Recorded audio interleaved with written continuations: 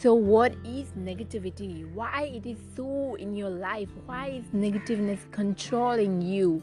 You are your own master. You are your own God, man.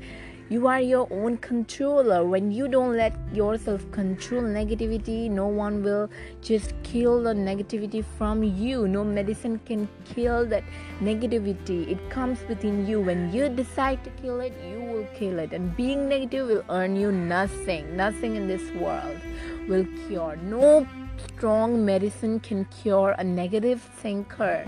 Being negative is harmful to you only. It will kill your mental happiness. It will kill your mental peace.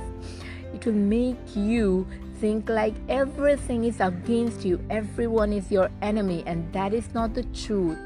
Your parents, they love you a lot, and you think that everyone hates you, and you cannot achieve everything.